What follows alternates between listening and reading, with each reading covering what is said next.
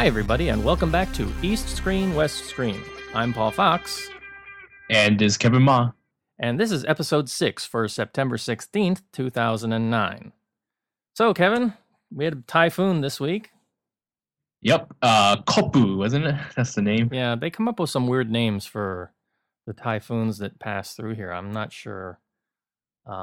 Where do you know where they get their naming system from? Because it sounded, I saw the name and I was like, isn't that a character from Sanrio? Yeah.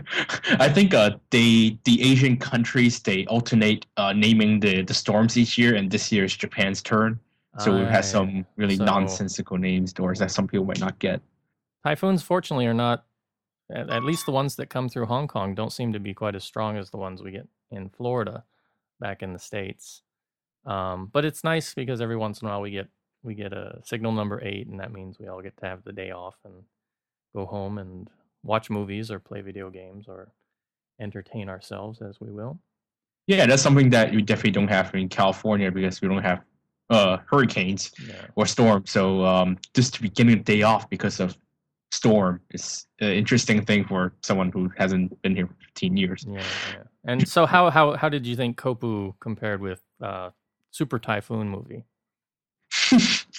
Actually, it wreaked a lot more damage than watching the movie did because the last two storms didn't really have much of an effect on me. For some reason, the windows, I didn't hear any of the wind, the rain didn't come in, but this time the rain blew right at my window and the kitchen. I have a little leak at the fan, so I was spending all morning on the second morning after the typhoon just cleaning up the kitchen. Yeah, you were saying you had like water puddles all over the place.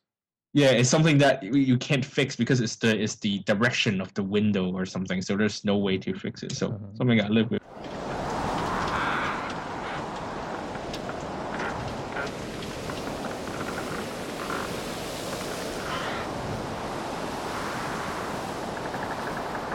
All right, well, let's get into our show today. First up, coming up, we've got some news from some local news here from Hong Kong.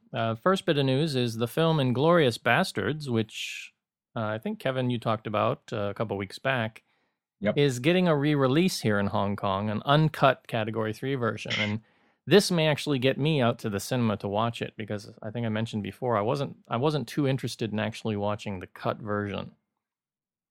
Yeah, I'm just pissed because this is a version that we were supposed to get in the first place.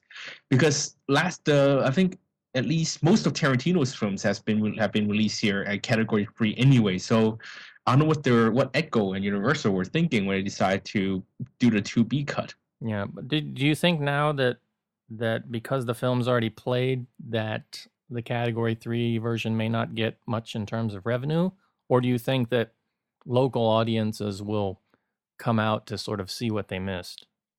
Apparently, a lot of people like this movie, even in Hong Kong. So I'm guessing those who really cared about the violence or care about seeing someone's scalp get cut off, I think they're going to pay to watch it again. And those who knew about the cut version now can go pay to see the uncut version. Personally, I didn't really like it that much the first time, so I have no reason to pay the movie company twice for ripping me off the first time.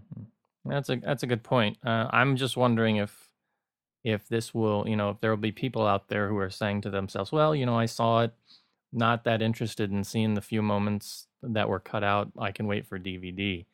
As we talked about before, Watchmen, they sort of had a dual release where it was going on at the same time. I'm not sure that releasing this version after is the best strategy for the film.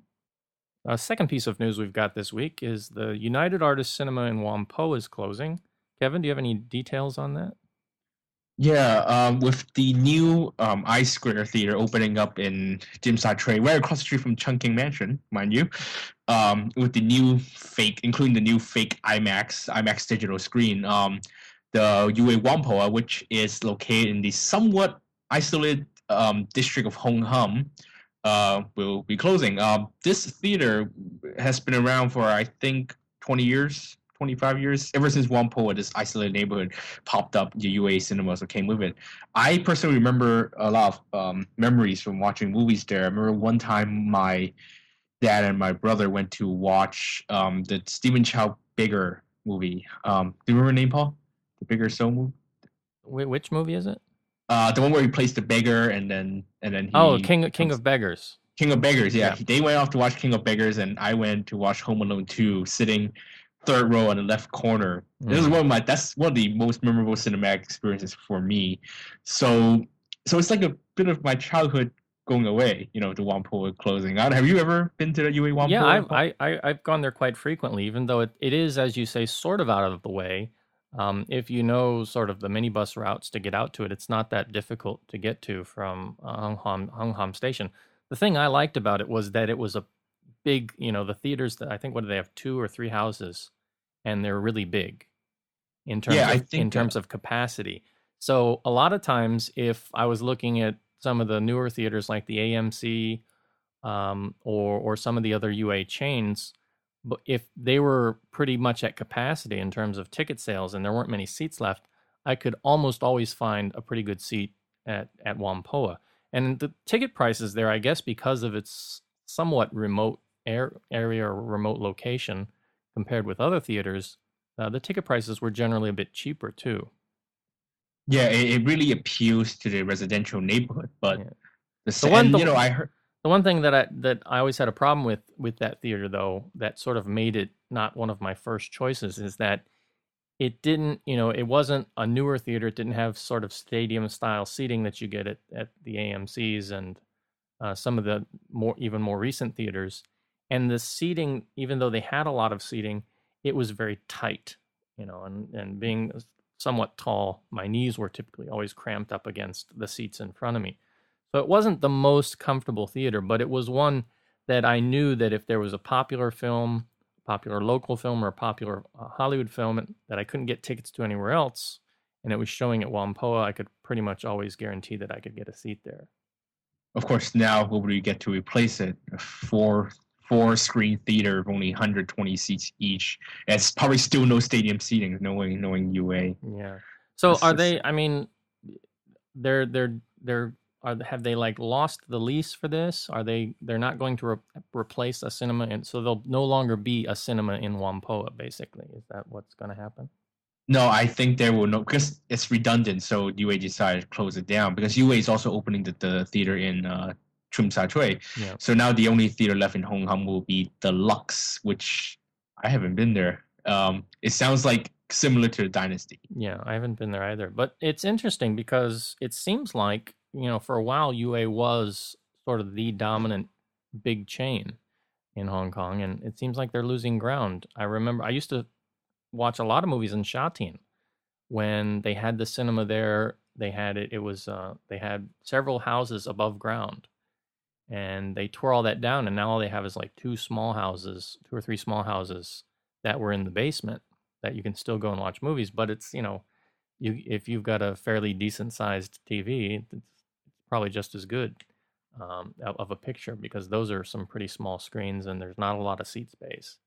Well, lucky for you, Paul, I think they're rebuilding or they're renovating the UA Sha Tin, which I learned this week was actually the very first multiplex theater in Hong Kong. Yeah. Well, see, now I heard that a while back when they first tore the building down, that there were plans to sort of redo it, and it's been a long time, and I just figured that maybe with the financial problems that were going on, that they just kind of scrapped the idea. Ticket sales, in Hong Kong are not, doing very well in general, and a lot of theaters are having trouble. We've lost so many local theaters just in the short time that I've been here, that if we're losing chain theaters too, that's not really a good sign. Well, I hope the UA Sha Tin renovation does go through. There's really not that many good theaters out there, and since my girlfriend's out there, I'm going out there more often these days. So yeah, I'm hoping there are better theaters. It's good for me, because there's really not too many theaters in new territories now. Broadway still has a house out in Yuen Long, which is still about an hour away from me. Sha Tin was the closest, but since, as I said, after they tore it down, I wasn't that interested in going to watch movies there in those tiny houses. So I'll be very happy if they can renovate it and put in a really nice theater there.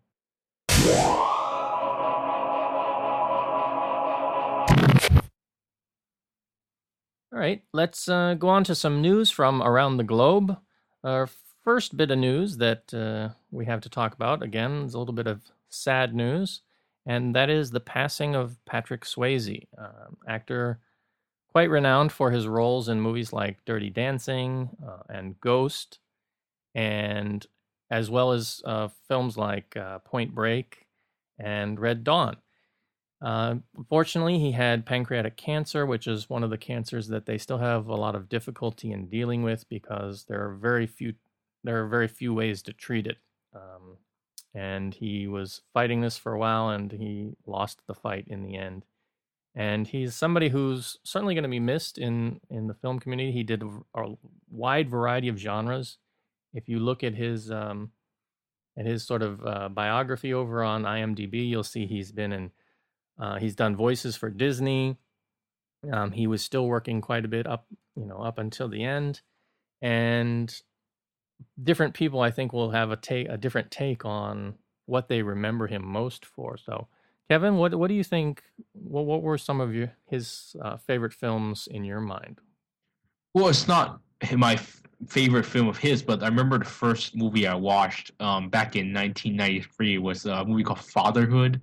It was one of the first movies I saw when I first moved to America. I didn't know much English, but that's just one of the few, one of those little movies or the movies that didn't do so well, the cheap commercial stuff that I always remember for some reason. Yeah. For that kind of, and after that, I finally saw Ghost a few years after that the first time. Yeah. So Patrick Swayze was, he's a good actor, and even when he's in stuff like Fatherhood, still quite charming leading man. And for some reason, these couple of days, I just keep thinking, what if Patrick Swayze did a movie with Kurt Russell?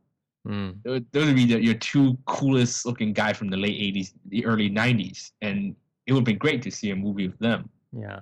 I think the first thing that I remember him in, and it had a strong impact on me because I was still fairly young at the time, was Red Dawn. And I remember going and watching this by myself, and I was in high school at the time, and it was one of those points in your life when you see a movie and you suddenly realize you start to think about the world differently for whatever reason, whether it's you see somebody die in a movie and you start to understand what death is or things like that.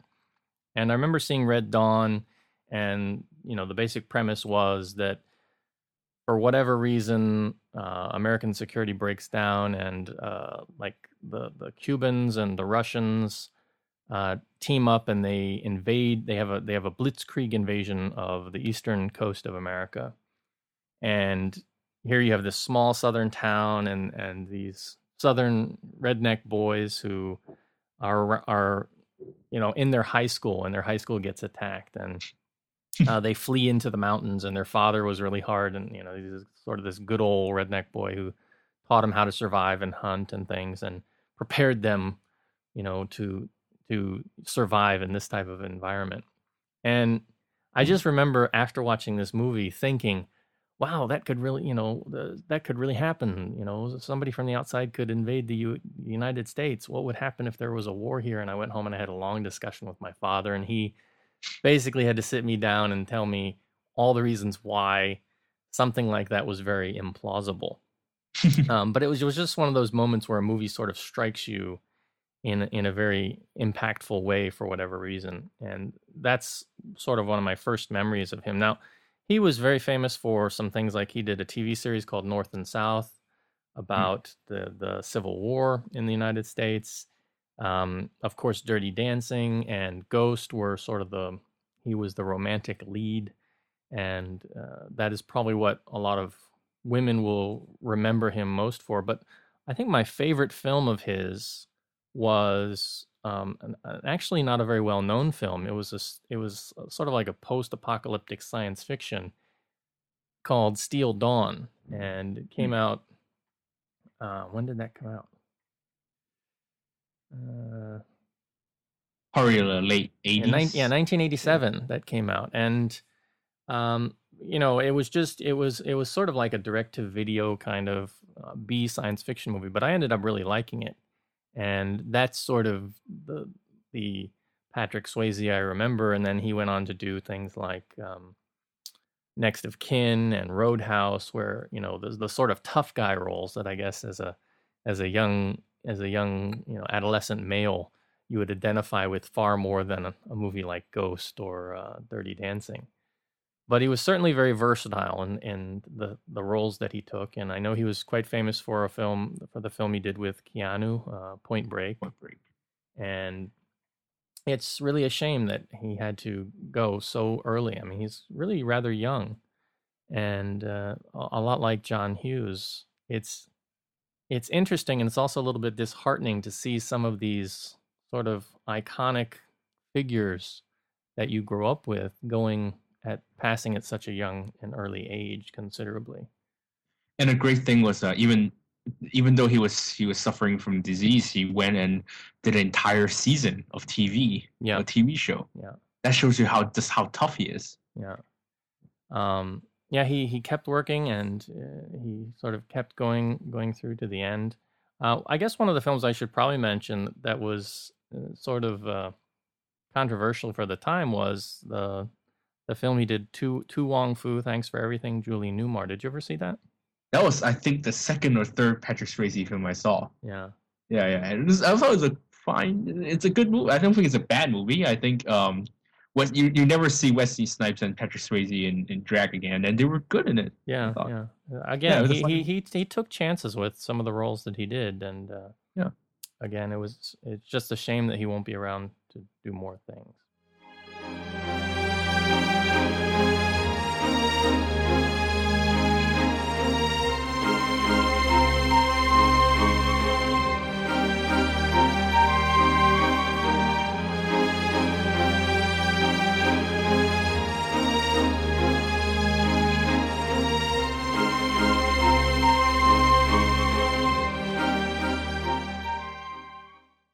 All right, let's move on to our East Screen topic for this week. We have two films to talk about. The first film is Kung Fu Chefs, and I'm going to turn this over to Kevin to tell us a little bit about the synopsis and his thoughts on the film. Okay, well, this Kung Fu Chef theatrical experience was one of the more memorable ones during my time here in Hong Kong, but we'll talk about that later. First, the movie itself. It stars the original stars of Kung Fu Fighter, Vanessa Wu, also with Sammo Hung, Sherry Ying, and ex-Morning Musume member Ike Kago, and now one of my favorite supporting actors in Hong Kong, Louis Fan. Anyway, Sammo here plays a chef for a small rural village, but because of a conspiracy instigated by the villain played by Louis Fang, Sammo is kicked out of his village and has to I don't know what he was doing out there. He was doing the Kung Fu David Carradine thing. Somehow he wanders into a restaurant ran by Sherry Ying.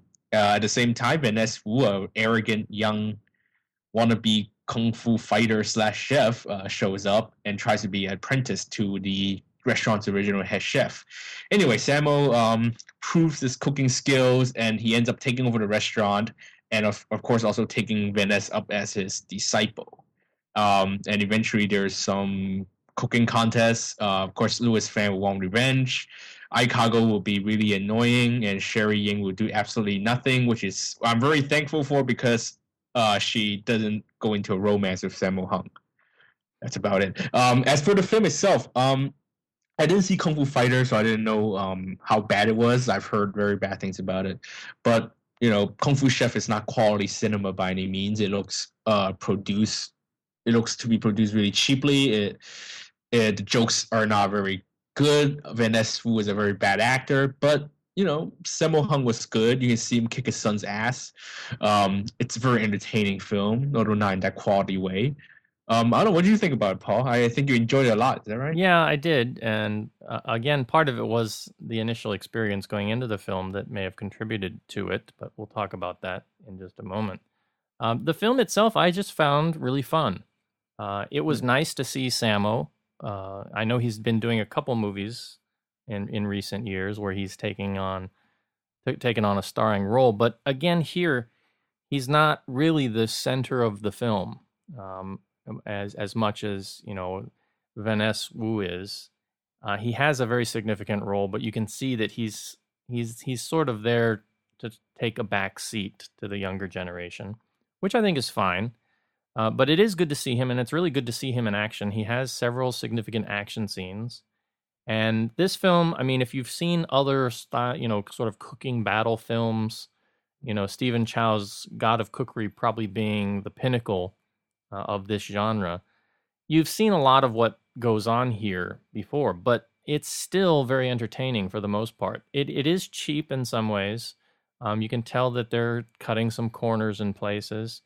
It does get a bit nonsensical. I just remember the scene where they're in the wet market, and the young Japanese actress, her character she sees the bad guy thuggies, and she just decides to go ballistic on them. It's just like out of the blue. She does a flying double kick over the orange cart and just starts trouble.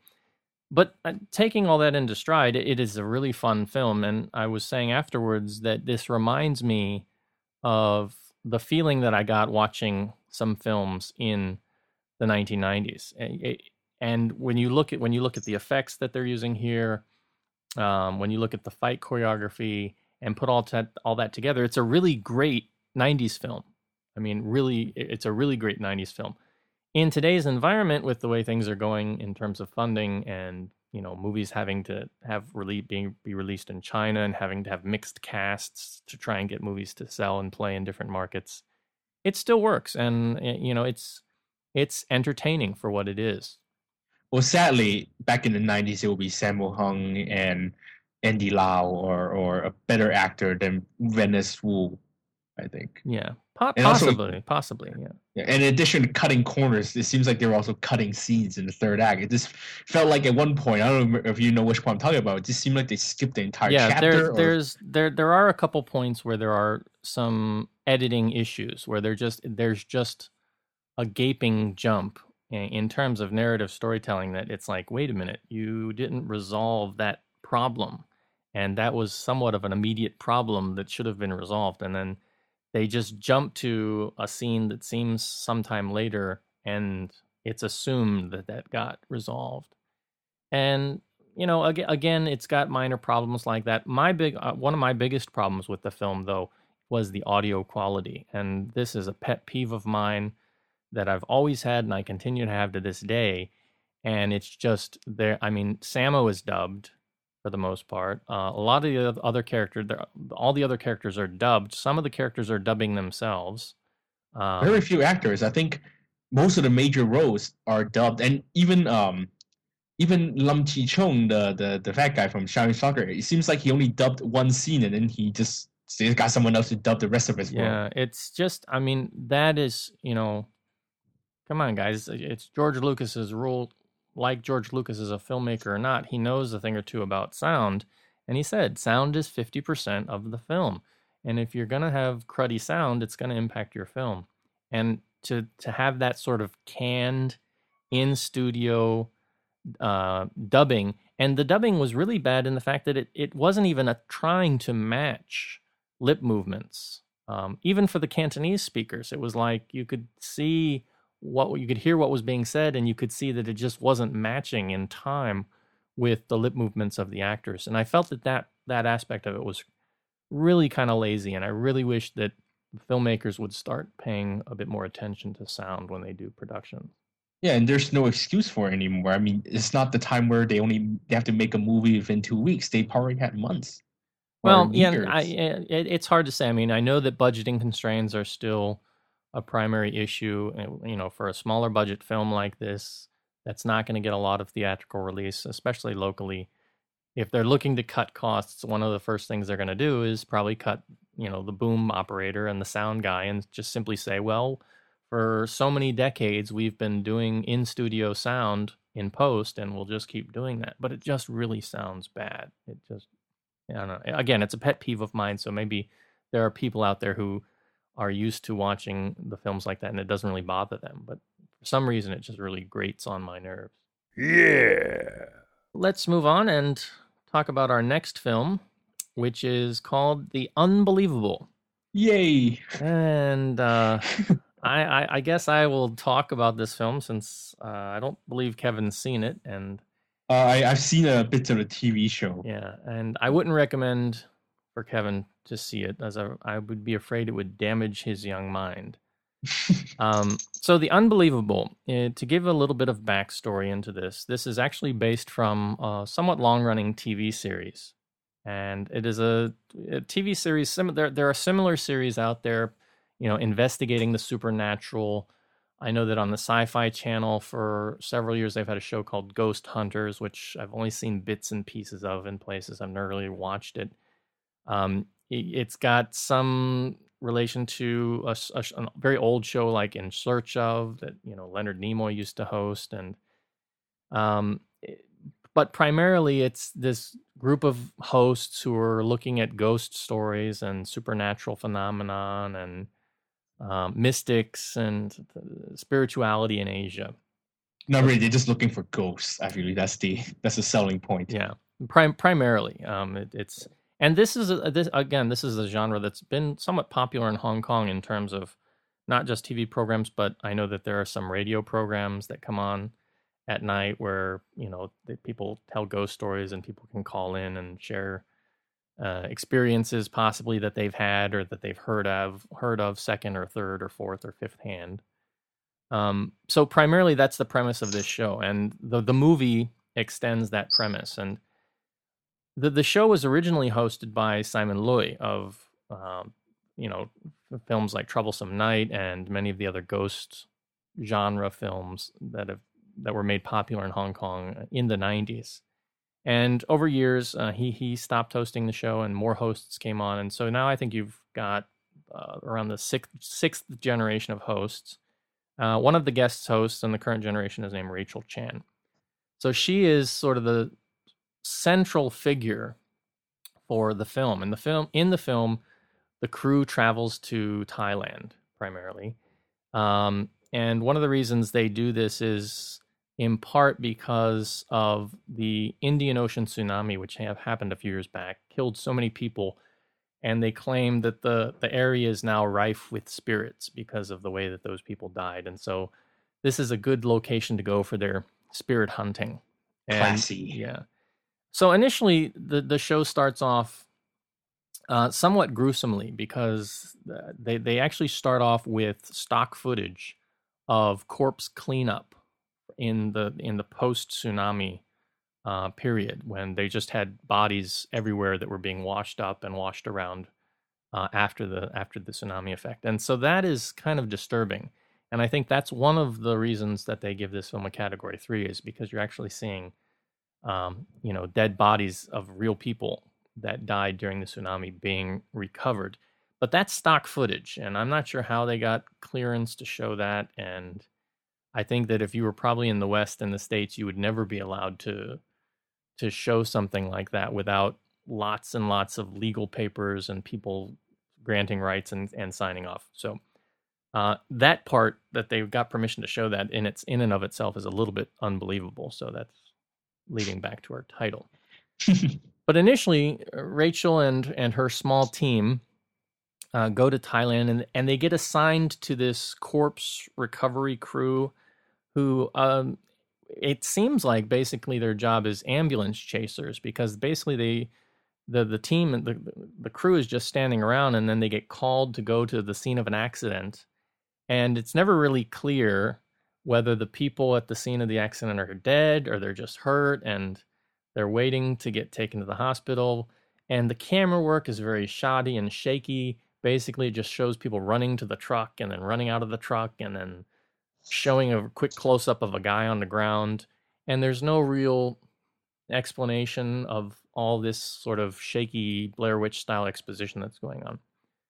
That segment quickly moves on because they get a call to go to a house where there's a bad smell. And when there's a bad smell, something bad's about to happen. So they go into this house, and lo and behold, they find a suicide victim. And that's when you get this Master Sito who comes on the scene, who's sort of the Taoist master that's attached with the crew. And he comes in and he says, okay, this guy who, he's committed suicide, and he's going to be a restless spirit. So for some reason, they decide they need to contact the spirit. Don't know, it's never really clear why they want to contact the spirit, other than to try and get the spirit caught on camera for the show. Yikes. Okay. So in order to do this, Master Sito says that it's very imperative to use girls because girls have stronger negative energy than guys, right? So what invariably happens is they have to put Rachel and another girl crew member, who for this one scene was I guess she was one of the Thai translators, and so she and this girl have to sit in a circle. There's no lights in this building. It looks like sort of a small house, 3-story village building or a housing complex, but there's no lights. So they have candles all throughout the room. They can't apparently set up, regular film equipment lights either. Maybe that scares the ghosts or something. They never really explain, but there's candles. It scares the accountants. That's what it is. Something. There's candles all around. And then the two girls are required to say these, Taoist spells or chants to try and get the ghost to come by and, have a chat and be on camera for them. Now, all the while, all the male crew have to stay really far away because apparently their energy will scare the ghost or something. So they're all like way outside downstairs. And so the girls are in there and they've got a multiple camera setup. They've got like one good camera, one medium quality camera, and then one really super low resolution camera that looks like it was my old, my old webcam that I had from 2000. And that camera, it's really grainy, but the image quality goes in and out, but it seems to show things that they never really catch with the other camera. And so invariably there's a sound, a door will slam shut, the girls will start screaming, and then the guys, all the male crew members and Master Sito have to rush in, and and the doors suddenly jam, they can't open the door, and something falls, and all this while, you've got all this activity, and they've got a musical score going on in the background to sort of make things more intense, and you're not really seeing anything, and nothing is ultimately explained.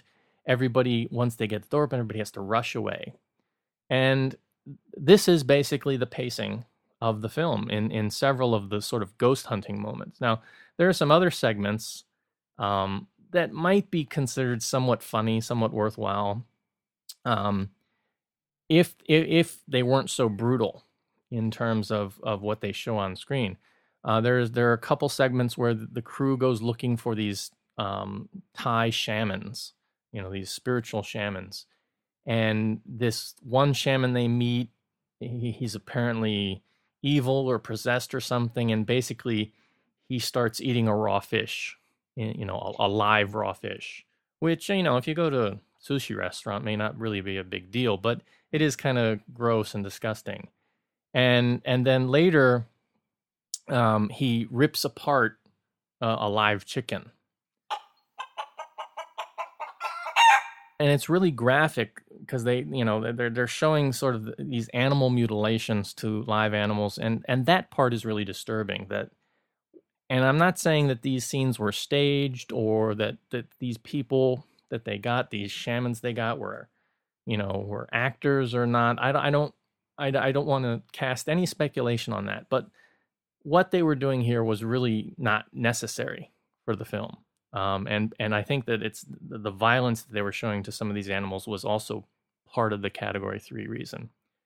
There is one somewhat amusing scene where they've gone to this other shaman, and he's performing a secret poison-making ritual. And the whole way that they get in to see this guy, it just looks really staged and kind of fake. But let's assume that it's not for a minute. He gets through the ritual, and so he's got this poison soup, which is supposed to be really good and help you become more powerful. And he's also mutilated some little lizards and things, and he's injected a toad and to make this super ancient secret poison soup. And so then he offers it to like Master Sito and the crew, and nobody wants it. And he's saying, "Oh, this is really good stuff, very rare, very expensive," and nobody takes it. So then he takes a big swig of it and he spits it, sort of a spray method on everybody. And then him and all his acolytes get up and try and shake down the crew. They're saying, "Okay, now you owe us 200,000 Thai baht because we've just given you this super rare thing, and the crew guy, the crew manager saying, well, we're not going to pay that. That's ridiculous. Let's go. And they're trying to go and they're blocking their way. And the camera gets all shaky all of a sudden. So you can't see what's going on. And people are saying, run, run, run. And then it's a bit later, apparently they, a couple of the crew got in a scuffle. And again, like with the earlier scenes, you can't see enough to actually tell what's going on. So it's very questionable. Well, it's all about using these, exploiting the dead, exploiting the supernatural, really gross images. All of these help sell tickets. Let's face it. I mean, even my hairdresser wanted to see this. Well, I'm sorry, my stylist.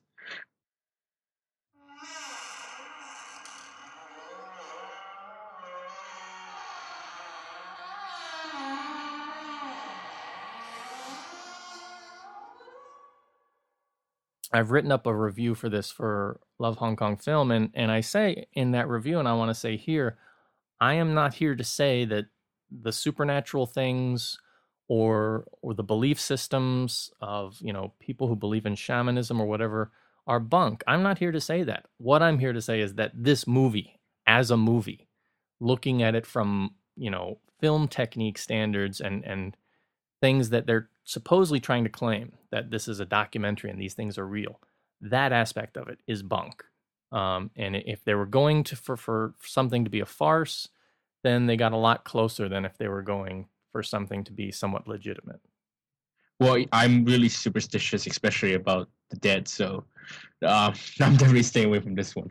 Yeah, well, that would probably be a good idea, but not for the reasons you're thinking. But again, I don't like to be so utterly negative about a film. I try to find the positive in anything, and I just could not find anything positive here. It was just an unbearable experience the whole time through.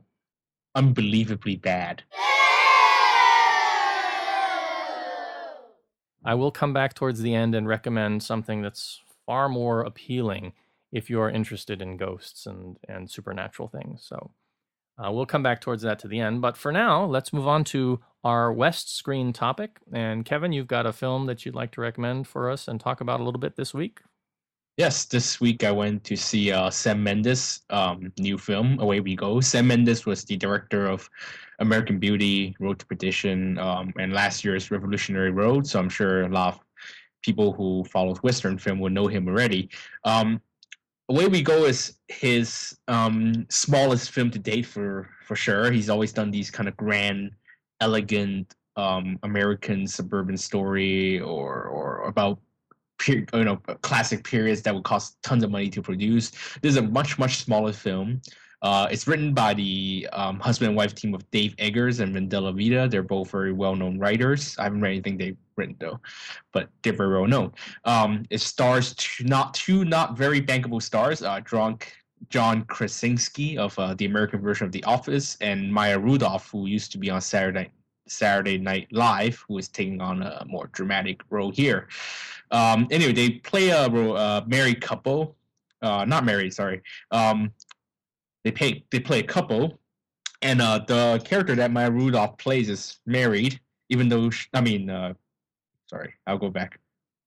And the character that Maya Rudolph plays is pregnant, even though she refused to get married. Anyway, when John Krasinski's parents decide to move to Belgium, they realize that they don't really have to stay around where they're living anymore, so they travel around America looking for a new place to live, and they see their old acquaintances along the way, and of course none of them are normal, which hence the comedic aspect. Now, Away We Go is very much in the style of these kind of hip indie American movie that kind of peaked with Juno. A lot of pop culture references, a lot of these acoustic guitar music, a lot of dry humor. And I, for one, enjoyed the dry humor. Some of them are not easy to pick up. That's why the audience around me didn't really laugh. They did something else. I'll talk about that later. But it is fairly amusing. I think the audience came out hearing their conversation. They came out touched by the couple's story, even though for me, what made it memorable was the strange characters they run into, including a very rude mother played by Allison Janney, and also Maggie Gyllenhaal playing sort of a hippie parent. Anyway, all in all, charming film. Not Sam Mendes' greatest film because I just feel like this isn't really what he's used to doing. I think this is more like a writer's film than a director's film, so didn't have a chance to stretch his directorial ability here. But it is a nice exercise and it's amusing. I wouldn't say it's underrated because it's kind of an art house film that I can see why some people wouldn't enjoy. But for me, it's not it's not really a memorable film by any means, but it is very amusing and it's a nice, sometimes touching film. Anyway, my biggest problem with the film was not the film itself; it was the screening that I went to. Now, I went to one of Hong Kong's nicer theaters, the Vibrating Sea Theater, so to speak, the Grand Cinema, and it was Sunday afternoon, so I knew there were going to be all kinds of people there. But I didn't expect that there would be the audience that you might run into at the Dynasty, at something like the Grand. Yeah, at least twice I heard people pick up cell phones. Actually, it started at the beginning when these two guys sat down on my right and were talking loudly about having seen Largo Winch there. Now, I've seen Largo Winch, so I don't need to know Largo Winch's story, and yet they decided to recite it for me just when the film begins. So for the first time ever in all my theatrical experiences, I went shh at them. I've never had to do it before, but they were so annoying. It's just almost like they were I've seen Largo Winch. I'm sure other people have seen Largo Winch, and people who were watching Away We Go were not trying to see Largo Winch. So, and we didn't care. So, and then during the course of the film, like I said before, twice the cell phones ran off, and people were stupid enough to take up the phone and said loudly, "I'm watching a movie. What do you want? I'm watching a movie." Yes, I know you're watching a movie, now, so please shut up. If I can interrupt you for a minute, yes. Were these people? Were they carrying on like the phone conversation? Were these locals? Was this on Cantonese, or were these foreigners? Cantonese. The foreigners were laughing because they were the only people who got the verbal jokes. So that's the only time I heard from them. But yeah, it was these locals who not only started talking about going to the movies, but they started talking about what they need to do. Like, I think I heard at one point dinner or something like that. And then, as if that's not distracting enough. And then the guy that sat next to my girlfriend on the right started bobbing his seat front and back for the entire last 30 minutes of the film. As if, I guess, he had 8, whatever, I don't know what he had. And apparently, I didn't see it, but his hand would start bobbing along to the music, and he would start la-la-la-ing along to the songs. I don't know, I think these are some basic human, manners that we should all learn about, not just, theater manners, that when you're sitting in a chair next to someone, don't shake your leg and bob your seat front and up, and don't la-la-la to the music when you... Well, maybe he thought he was watching the film like in a 4D experience for some reason. And I'm sure he would like to be in the screen or strumming guitar along, but he's not. Yeah.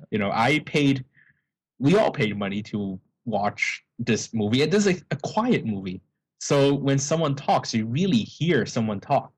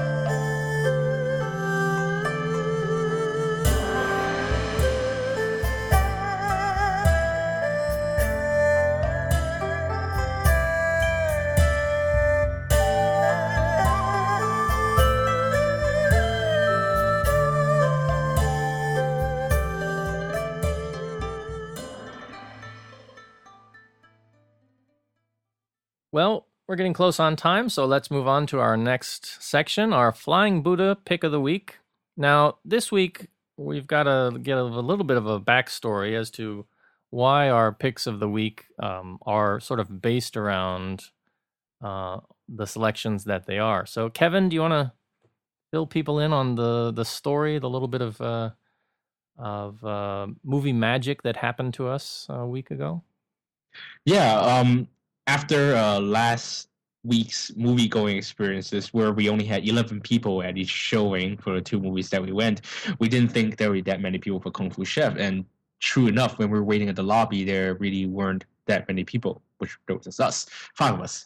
But then, a special guest came in through the doors. We were waiting. It was Helena Law Lan, one of the most, I guess, prolific elder actresses in Hong Kong. She's been in the Some Night movies and a staple in horror movies, and it's also one of the most, you can say, reliable actresses, no matter what age you're talking about.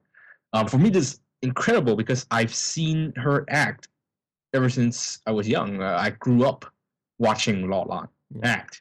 Yeah. So seeing her come through the door, because she sort of walked by me, and then people in our movie group say, "Hey, that's Law Lan." I was like, "What? No way!" At Golden Harvest Bangkok. And yeah, to sort of set the stage, and to get a better understanding of it, as you say, she walked through the door, but it wasn't like this grand entrance or anything like, "Oh, I'm here to see a movie." I basically turned around, and I just saw this, somewhat short older lady pass by me with an older gentleman who I assumed was her husband and a companion that was with them. I didn't think anything of it, and then I saw one of our movie goers in our group was saying, pointing, and then I looked and I recognized her, and she was just like anybody. She had just come there to watch the film, and she was nice enough to actually start up a conversation with us because nobody else was there. I mean, as you were saying, this is Golden Harvest Mongkok. This isn't, typically a prime venue for watching cinema. And she was there, and she started talking to us and was just very pleasant and asking us, were we there to watch Sammo's movie? And just all around, it was just an all around nice experience. Yeah, she was just not nicely dressed. She wasn't even that nice. She was presentable, of course, but she looked really ordinary, just some kind of ordinary older lady watching a movie with what seems to be her family. Very much like the characters you see her play in the movies. Yeah, right. Without the green light flashing from or shooting from under her face. Yeah. Actually, I was hoping I had a green flashlight at the time. Yeah. But anyway, yeah, and the greatest thing was when she left before we did. We turned around, looked at her, and then she waved to us. Told us every one of us, goodbye. She made it a point to say goodbye to us on the way out the theater, which was just very classy and very nice. It was not something that she had to do, and it was just I want to say magical. That sounds kind of cheesy, but it was for me. Looking over her filmography, this is a person who has been working in Hong Kong film since the 1940s, and she's got a huge biography of things that she's worked on. A lot of it I haven't even seen because she's got movies in the 1950s and the 1960s, and some of these I think you can find at some smaller video shops, but typically they're black and white cinema. But for Cantonese cinema that was done in black and white, the stuff that they've released on video usually isn't subtitled. It's certainly not subtitled in English, and a lot of times it's not even subtitled in Chinese.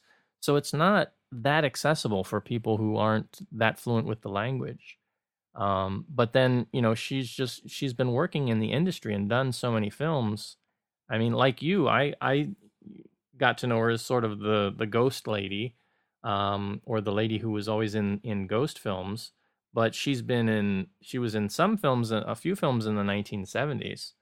But she really sort of made a comeback in the late 80s, and she's been in lots of movies. I was looking over her filmography. She's even in the U.S. film that Eric Tsang and Russell Wong did called Eat a Bowl of Tea. And I've seen that film a couple times, and I just had forgotten that she was in it, mostly because I'm so used to seeing her in the Hong Kong, sort of the Hong Kong genre pieces that she's used to doing.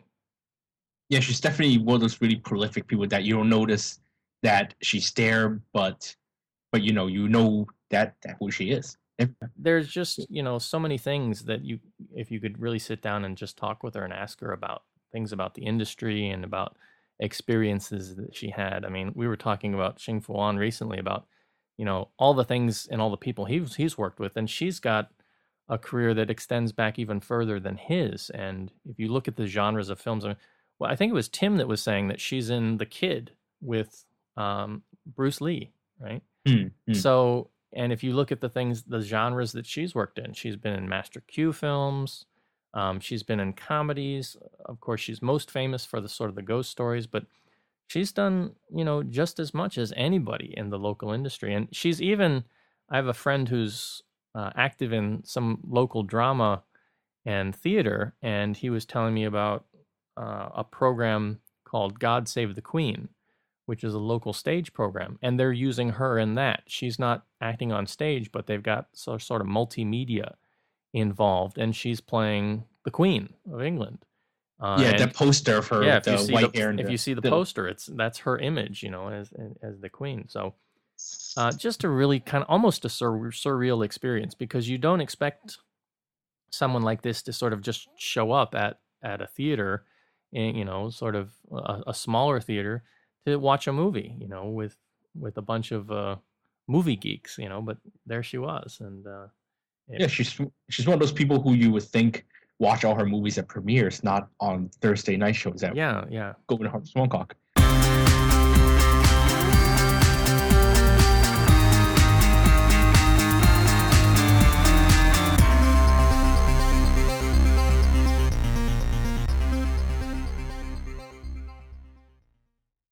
Well, because of that experience, both Kevin and I have picked our picks of the week this week, with a little bit of the focus on Miss Law. So, Kevin, why don't you start off and tell us what your pick is? Yeah, mine would be one of her most prolific, or one of the most famous recent film roles. I believe it's also the one where she got her first film acting award. I believe it was Best Supporting Actress at the Hong Kong Film Awards, and the movie is Wilson Yip's Bullet Over Summer. Of course, it stars Francis Ng and Louis Koo, as we all know, but it is Miss Law as the senile granny who owns the place that the two main characters are having their stakeout in. That's really stood out of the film.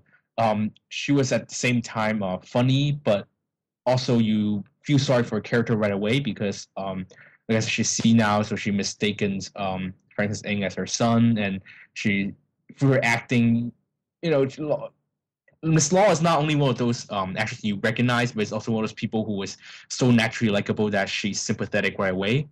But not only does that factor play into the film, but also the way her character is written and how well she plays the role, really make her the most memorable character of the film. And what did you like? Do you remember this role, Paul? I don't remember it. In fact, I may not have seen Bullet Over Summer. If my memory serves me, I'll have to look in my library. I might have seen, because I've got a library of films back in the States that I really need to get shipped over here so I can merge it with the library I have here. And I may have seen it a long time ago back in the States, but I'm just not remembering it off the top of my head. Yeah, it's not only I think it's one of her most major roles, because she usually isn't in a movie very long, except I guess for the Troublesome Night movies, which I haven't seen. But and also it is also Wilson Yip's one of his best films. So those who didn't like Ip Man or thinks that Wilson Yip can do better than Ip Man should probably go see Bullet Over Summer right away, and also to see, of course, Miss Law's performance. Well, my pick for this week, with some connection to Miss Law, is in fact the very first Troublesome Night film, Troublesome Night. And this is a pick that I would also recommend for people who are, sort of interested, who might have a desire to watch something like The Unbelievable. And even though this is not trying to be a documentary, it is still fun. And Simon Loy is the host, if you will, of the movie. And because it's an anthology film, and so he sort of takes up this role as a Rod Serling in Night Gallery sort of leading you through these various stories. And this is a really interesting film because as I went back and I was re-screening it, I'd seen it a long time ago, but I started to see all these old stars who, back when I watched it for the first time, they weren't really anybody. And now you look at him and you're like, hey, that's Louis Koo before he became Mr. Supertan, right? And that's Christy Chung, and that's Ada Choi. And all of these stars who weren't quite as large as they are today, doing this sort of somewhat low budget, but still amazingly fun ghost story anthology. So if you haven't seen the Troublesome Night movie, or it's been a while since you've seen it, I'd definitely recommend going back and revisiting it because it is quite fun. And of course, it does have Miss Helena Law in it. Her role is somewhat small, but she has constant appearances in points throughout the film. She's almost like a bookmarker for the various anthologies. And this is a role that, she would become somewhat stereotyped for. And she appears in many of the other Troublesome Nights. And I think they're up to like 20 something. I haven't even watched I haven't even watched 50% of them, I would say. I've got several of the first set up to number 10, and then I've got like number 15 and 16. And for a while, they were just doing stuff that was direct to video. I think, for example, number 15, she's got a much larger role, and Eric Zhang's in that one, but it was like shot on video and released direct to video. So the look and the quality of it's not quite as comparable. So if you have a chance, and if you can find it, because I don't think they've done a re-release of this. The one I have is still sort of the original Maya DVD that was put out in sort of a smaller CD-style case inside of a sleeve. And I haven't seen a re-release of the very first one, at least in local stores. So you might be able to dig it up secondhand or through eBay or something. But it's definitely, if you're going to watch some of these ghost story films that she's been in, this is definitely one of the better ones to see.